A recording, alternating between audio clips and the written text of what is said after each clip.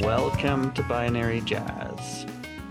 It's a podcast about things with people and stuff, and that is all. Hi. That's the intro. Yeah. All right. So today's topic is frameworks, not like development frameworks, but like the ways that companies try to structure themselves to make work happen, and why no one has figured out how to actually do that in thousands of years of companies existing. Thousands of years companies have existed. I don't know, probably. I'm not a historian. Little caveman companies. Well, it's because capitalism is the pits. That's the true. end of episode. Yeah, solved. But yes, capitalism is the worst.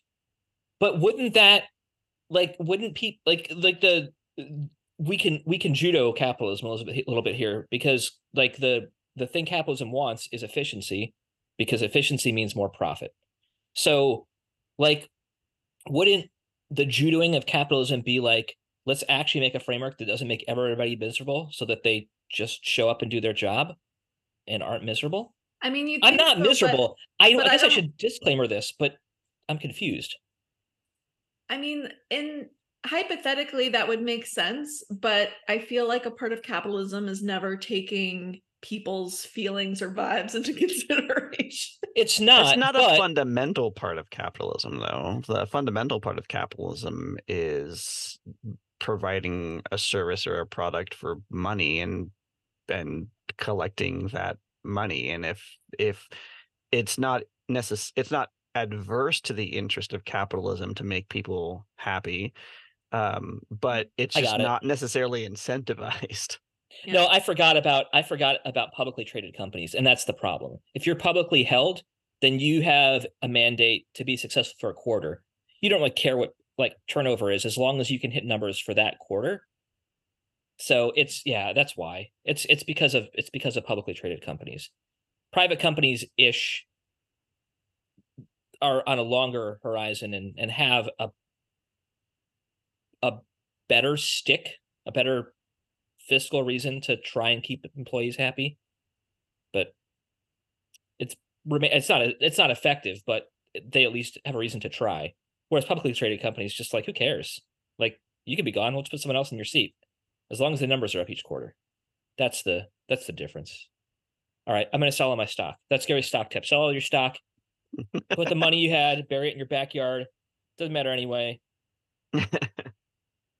It's funny you bring up structures, because I'm writing a paper right now about like cultural structures, but like having to do with self-identity, and that's what I thought you were going to bring up, and I was like, oh my god, we're on the same page. I'm like, no, it's just because that's where my brain is. That sounds way better. Let's go there. That sounds like a lot more fun. Let's talk about that instead. Because I realized that my first question was about capitalism, and I do not want to talk about that on a Friday. Oh, I don't want to talk about it on a Monday. Yeah, agreed. I get enough of it. So are you so is this like buying into the do you remember the TED Talk by Chimamanda? I can't remember her last name. The single story. Okay, well, let me find a link. This is a good one. You can hear me type for a minute. Nope, cannot. Click. Chimamanda Ngozi Adichie. The Danger of a Single Story. Well, I do remember that. That was my introduction to the concept of that I can't remember now, so never mind. But it's a great talk. Like, not taking away from that, Gary's memory, not taking away from it. Like, everyone should check that out. And that might be a good partial source for my paper. Actually, it might help some of my points. Hooray! I was helpful on a Friday. Yeah, like can you talk more about like the high level of your paper? Yeah, it's basically we're kind of tasked with identifying main parts of our identity and how within society and culture it has changed our like ethics, perspectives, Hmm. opinions, how we will be as future counselors, basically. Which is a big topic, and what's different is that like it's radically different for everybody. So like everyone's paper will be very different, I'm imagining. But it's also really interesting to try, and also it's like an 8 to 10 page paper, double spaced. So like really that's like 4 or 5 pages single space, and your identity is like so multifaceted that it's like both easy and difficult to pick out things to be like, I'm going to discuss this and this and this, but then I also need to find peer reviewed sources from the last 5 years that support my identity, which is that about 3,000 words ish or more? Yeah, I think so. Okay. Yeah. I can write 3,000 words. I can write 3,000 words, but will it make sense, and will it make sense, and will it have a narrative? Yeah. But yeah, but like, what are some, like, it's interesting to bring to the table what parts of your identity matter as far as your opinions today. Like, because we all have parts of identity, but then there are some that I'm like, well, has that really changed how I feel about anything? I did, getting deeply personal for a moment, I did an exercise recently where I wrote an autobiography, but from the standpoint of trying to identify it as art. And so the exercise was, I first just jotted down like snippets to remind me of things I needed to expand on, and then capture the color, and then identify why I thought of that color with that, and what were the relations, and playing with colors, and complementary, and whatever the opposite of complementary is. Adversarial colors. I don't know what the opposite of complementary colors is. Contrasting. That's the one. Contrasting. Yeah, thank you. You see why I work at the back end. It's all just black and white, and it turns out it's never black and white. But I found that to be, I mean, it was a little it was very self-indulgent. Obviously, it was my autobiography. I don't know how you could be more self-indulgent than that, honestly. But I found it to be, but the purpose of it was not to be self-indulgent. The purpose it was to determine like how you have arrived at where you are, and to recognize really opportunities for maturity, and what makes you. Yeah, I mean, so not dissimilar, but how I got to this spot, significant events, etc. And there's, it's like so much of the generational stuff that like we have like rears its head in fascinating ways, even after it's a thing we've dealt with. And like what that means and what that looks like is easy to unpack in hindsight, but in real time it kind of sucks, or can, I guess. Maybe I'm leaning into the darker shades. I think, but I mean, depending on what it is, I think processing something is a lot harder in the moment than when you look back on it, because otherwise it's like a survival mechanism. Otherwise we would never want to unpack anything. Yeah.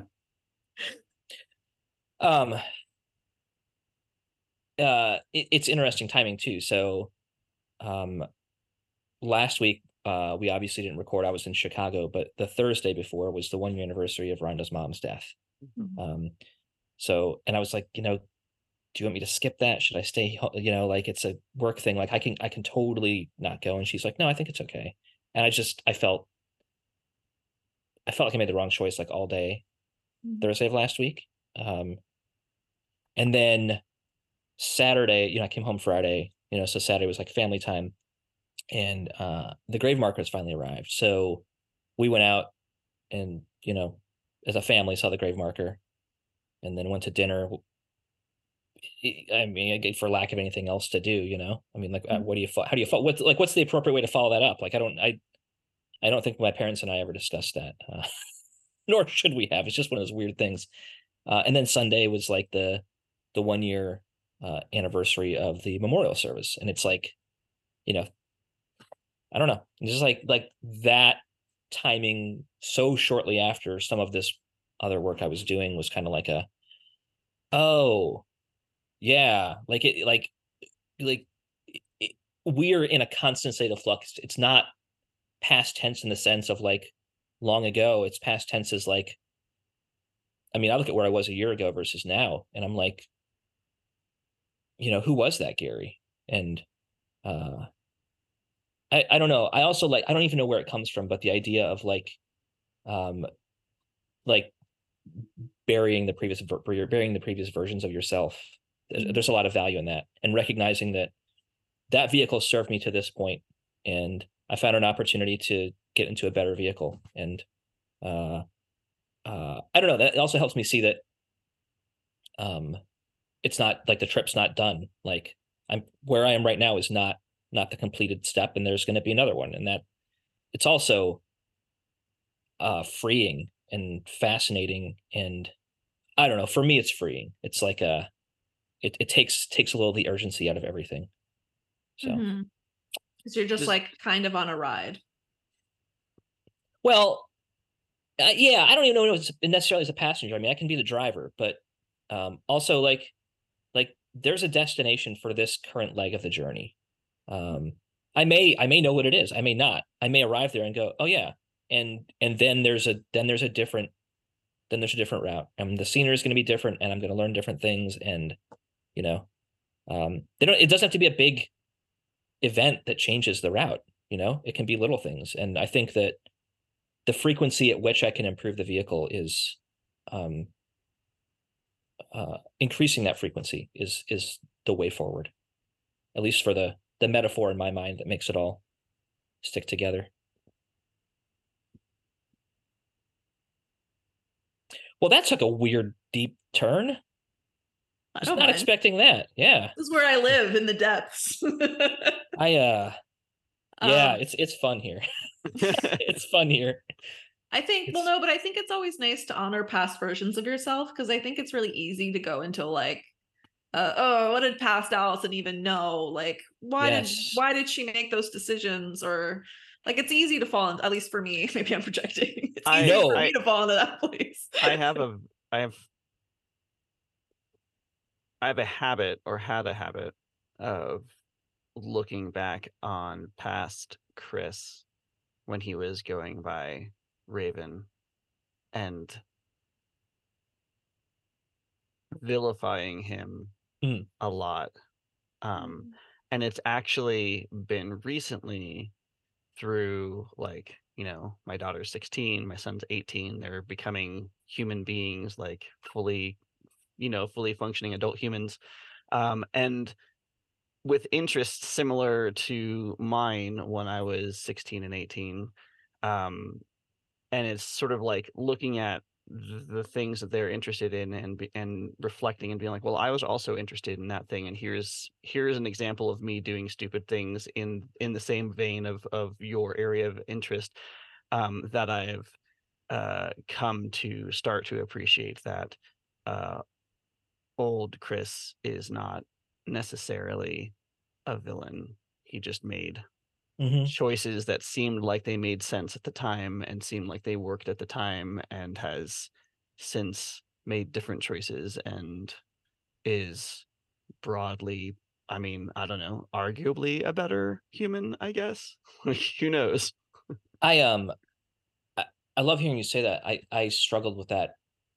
Still struggle with that, but I struggle with that a lot. Like looking at younger Gary, less mature Gary, and being like, oh boy, that's cringe. Like what an idiot. And you know, part for me to get to this, like looking back and going, with the data that was available, that was the best that Gary could do. Yeah, well, Um, there's a thing that thing that Aaron taught me when the kids were little, that I had to sort of keep banging into my brain over and over and over again, is that kids do the best that they can with the information that they have and the capabilities that they have at the time. And in fact, everybody generally does the best they can with the tools that they have at the time. And if like, so you mm, can't like say, oh, bad Gary or bad Chris or bad Allison was a bad person. They were just working with whatever tools they had at the time and responding to inputs and, influences that made sense at the time. And maybe us at the end of that journey turning back and like going back in time in a time machine, or like time traveler's wife could like somehow influence our earlier selves to like choose a different path. Maybe we would do that, but like we can't do that. That time travel doesn't exist outside of a theoretical possibility. And so like yeah, it's also part of the step that brought us here. Like I don't know who I would be if I didn't have experiences that I I don't know if regret is the right word, but like would make other choices now. Mhm. I don't know if you'll Revisit remember. differently. I'm Googling a book title. I I took a few extra school credits years and years ago, like 10 years ago. And it never amounted to anything. Like I never got a certificate for it. I never kept going, basically. And I viewed it as like a failure. I was just like, well, that was kind of stupid. That was a waste. That was a waste of time and resources and money. And oh well, like I guess a learning experience, but whatever. And then like in applying to this program, I got to use those 2 credits as like my prerequisites. And I was just like, yes. I was like, I don't have to spend more money going back to school to go back to school. Isn't But it funny totally reframed how I viewed that Mm-hmm. year or 2 chunk where I was taking those classes. And I was just like, it's so silly that I was so mad about them before. Well, and you adopted this, like the world recognition that you did this thing and you didn't use it, so therefore it was wasted, right? Like Yeah.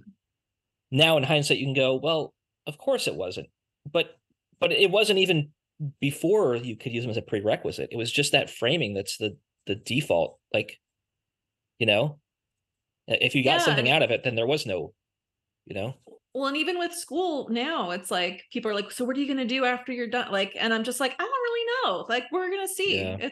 That's a problem for 3 years from now, Allison. Like, a key one for me, I don't know why this time is so weird. Just a year ago. I mean, I don't know. It seems like the cycles of intensity and the way the brain works for me are pretty cyclical annually.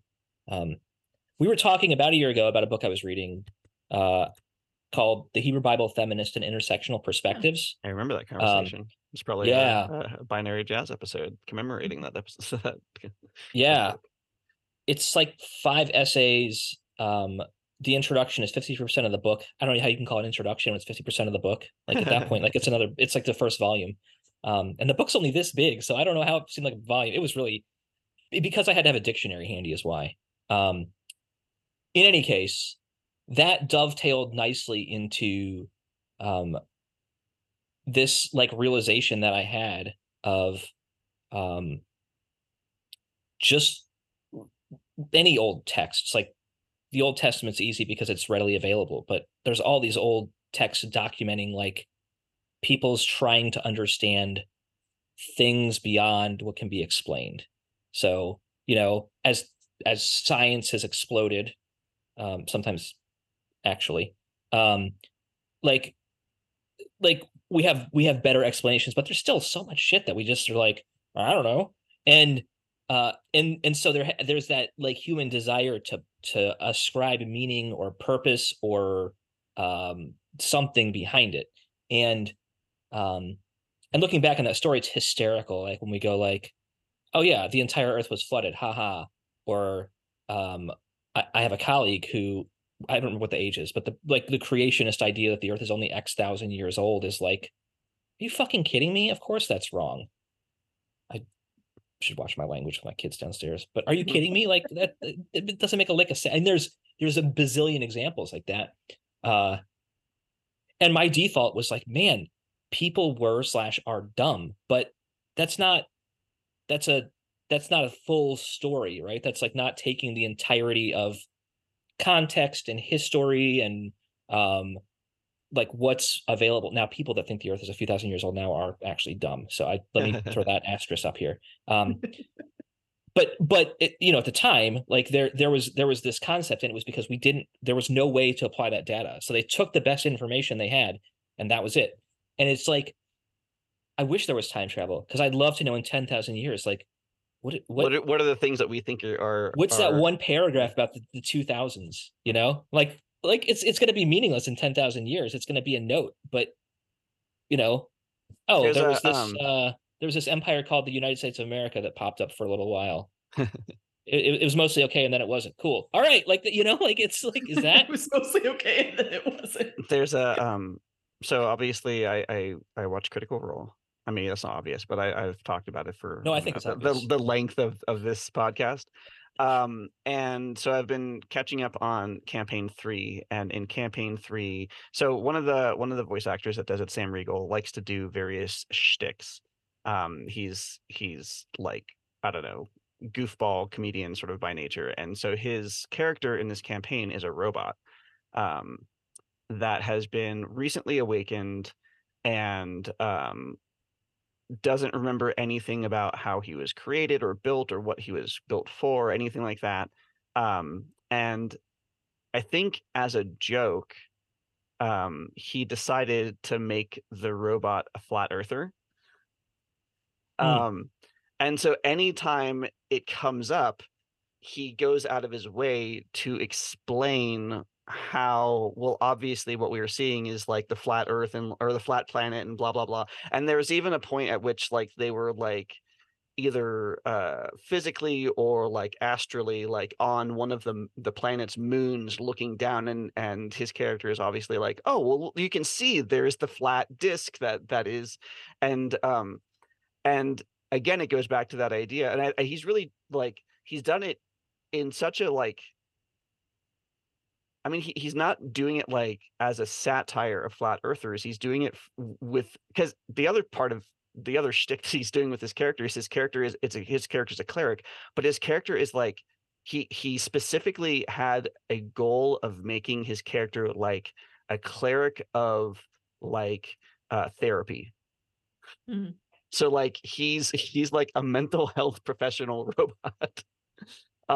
And but he's a flat earther, or flat, Exandrian, I guess. And so, but he approaches the flat earth stuff from the perspective of, well, he's never been exposed to any information that is compelling enough to argue the existence of a round planet. So of course the only thing that makes sense is that it must be flat, and like he just finds more evidence to reinforce that belief. Man. And like if you go down the rabbit hole far enough, obviously, like, you can, but like it's that same idea of like, like working with the best information that is available at the time, doing the best with what you've got. So Mhm. I was talking with some other parents the other day, and I don't remember how we were talking about, like, teenagers and the just the all the growth that's happening in the brain at that point, and like what that's just challenging and crazy as hell.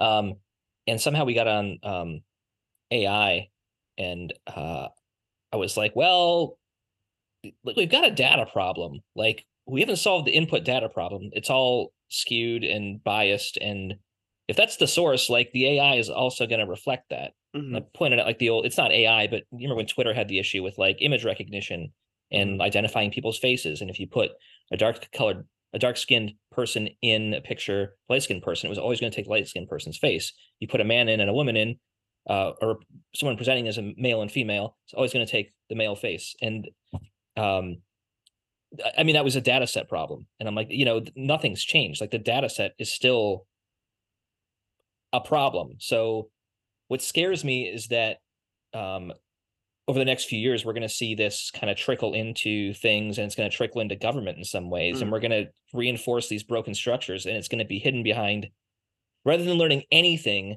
and saying, well, the algorithm is the problem, we're just going to hide behind yet another algorithm.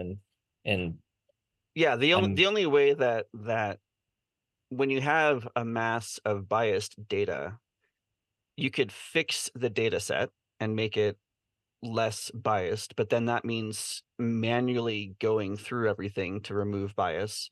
Or you can tell the application that sits on top of the data, okay, here are a bunch of conditions and rules that I'm going to give you to normalize or make exceptions for, or, invalidate sections of this vast data set that you have in order to accommodate and in order to counteract bias. And Yeah. that's all the AI companies are doing at this point. Like, the data is already there.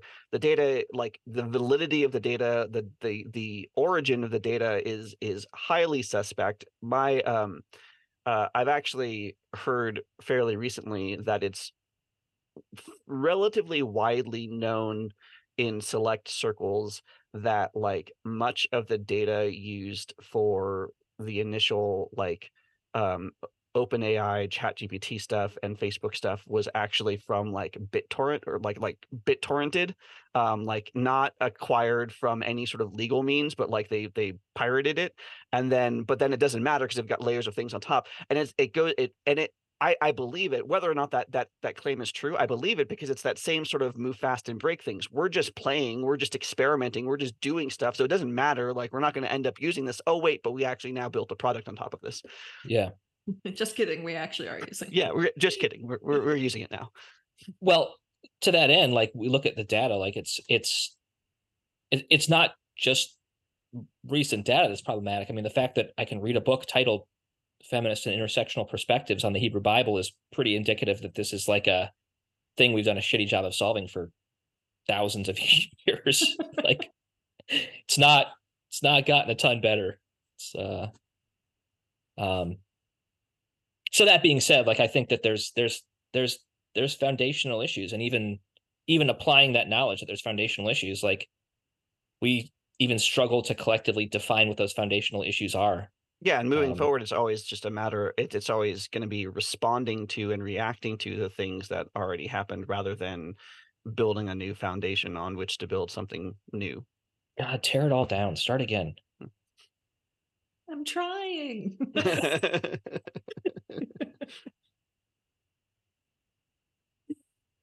I mean, wiser people than I. Yeah. Hmm. I got 2 free trees the other day. Free trees. Free trees. Yeah. What kind? One is a tulip poplar, which has beautifully shaped leaves. It's already starting to head towards, like, dormancy, so it looks a little ratty, but I'm supposed to keep watering it for the first year every couple days, so I'm doing that. And then the other one is a bald cypress, which I thought cypresses needed, like, a lot of, like, soggy soil, but apparently not. It's happy in dryish soil as long as it's watered regularly and plenty of sunlight. So not far from the enormous oaks that we removed are Yeah, I was are gonna ask. 2. Yeah, I mean, that's exactly why, is that Yeah. it's like, it's been months, but that void is just, like, still painful. And so when this opportunity was available for trees, I'm like, yeah, and I know exactly where they're going. A little bit further out, they're not in the same footprint, but I mean, it's same line of sight from the common spots you'd be seeing them, and both of those will probably be problematic for the foundation of the house long after it matters to me. That's that's a problem for someone else. That's yeah. In 80 years, I think someone else can deal with it. And also, I'm like, I have to keep these trees, like, I have to get these ones, like, rooted and growing, because I want that to be like that pair, you know. I want people to, because they're different species, they're going to grow differently, they're going to look differently. So in 30, 40, 50 years, looking at them, it's going to be like, wow, look at the way those 2 trees that were the same age have gone. I think it's going to be, I'm so excited about that. And, like, what a silly thing to be excited about. Like, who knows if I'll be around to see it, you know? But that's kind of the fun in planting trees, no? Like, yeah, I think so. I love that there's a tree in the backyard that's, like, probably 30, 40 years older than the house. Like I mean, what did that tree look like when they built this house? Like, oh, to time travel. Like, where would you time travel to? Oh, like right back to this spot. Tree. Yeah, yeah, yes. I want to. Yes, I want to find all the big trees and go back and see when there were saplings. That's all. That's all I want. You leave a little note for yourself. Oh, I mean, maybe that is the note for ourselves. Maybe that's like the. I don't know. Obviously this is like the first year we don't have a billion leaves because these oak trees are gone, and they dropped these leaves are about that big, and they dropped 600 bazillion of them ish. But I mean, of course I was aware of that and got out there in the physicality of raking them. But even so, like, we have trees that are still dropping leaves, and that, like, it's amazing how much mass that is. And they started in the spring and they were naked, and these leaves came in as I'm raking them. It's just amazing how much even these dead leaves that have dropped everything but the shell, like the structural component, and the weight that this tree did, like, was able to, like, make in half a year and drop on my lawn from just water and sunlight. Like, are you kidding me? Like, I do kind of picture you underneath this tree, just being like, "Hey," with like your rake, being like, "Are you kidding me right now?" But I mean, it's like it's just like what it does. Like, it's, and so there's like the accepted, like, maturity of the tree that's just normal. But how do people walk past trees and not stop and be like, "Holy shit, this is amazing"? Like, it's again, the answer is capitalism.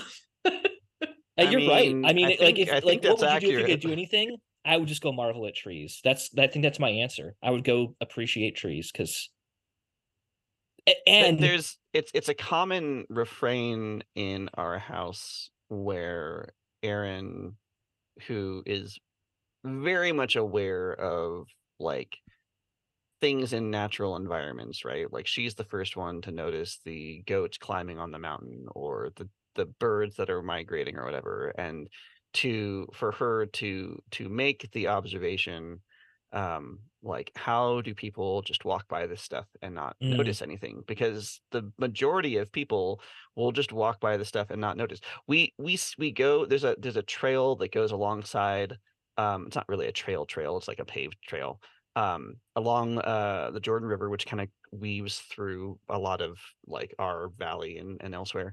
And I've done a really good job of, like, putting this path along most of the Jordan River, so you can kind of almost go, like, from, like, very northern in the Salt Lake Valley all the way to, like, very southern in the Salt Lake Valley. It's really cool. Anyway, so there's a lot of it kind of, like, goes by, like, golf courses and stuff. And so there's this one area, so there's, like, you've got the river on one side, you've got a golf course on the other side, and we frequently, if we go there at a certain time, we'll see owls. And other times we go there, we'll see foxes, particularly at different times of year. And then there's, like, like, I don't know if they're beavers, in, or no, I don't remember what they're called, but like, swimmy little guys in the river that Kind of like a muskrat kind of vibe. Yeah, muskrats. Thank you. We found turtles in the river, and so, like, we go there and we look for the stuff, right? People, like, run along the thing. There's golfers golfing in the golf course. Like, we've seen skunks along there, and, like, they're just completely unaware of that. Like, there is, like, this space is teeming with life if you know how to look for. We see hawks all the time, and, like, yeah, this place is teeming with life if you just take half a second to look for it and know what to look and listen for. And yeah, people just don't. There were owls in our neighborhood at our old house, and we would, like, we found them. We would, like, follow them. We found them in a tree one time. We were just, like, sat there staring up at the tree. You could see them through the, it was like sunset, and there's people just walking by, driving by. Like, yeah, people just are. I don't know. The natural world has lost its magic in favor of television. But I feel like some people don't take note or don't stop to take note because they know they won't be able to stay in that space, or, like, that mindset. Like, they know that they have to go back. So I think some people, like, avoid it because they're like, it's like being like, "Oh, I don't want to take a break because I have to go back anyway, and I'd rather just get this done. Like, that's sad. But this is like a larger level, so it's like extra sad. Yeah.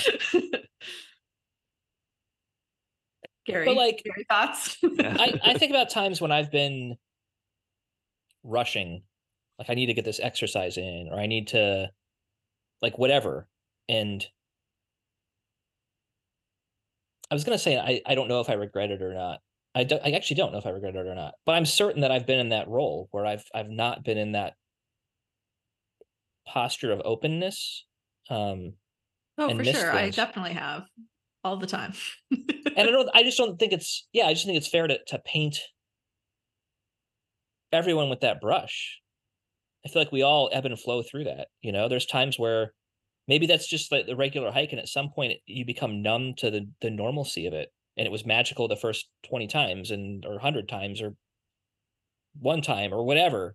And now it's just like a normal walk because I need to get the exercise in.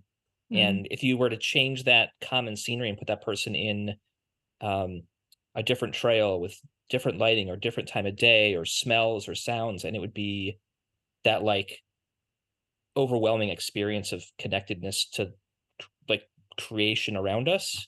I think everybody has that ability, I guess is what I'm saying. And it's hard to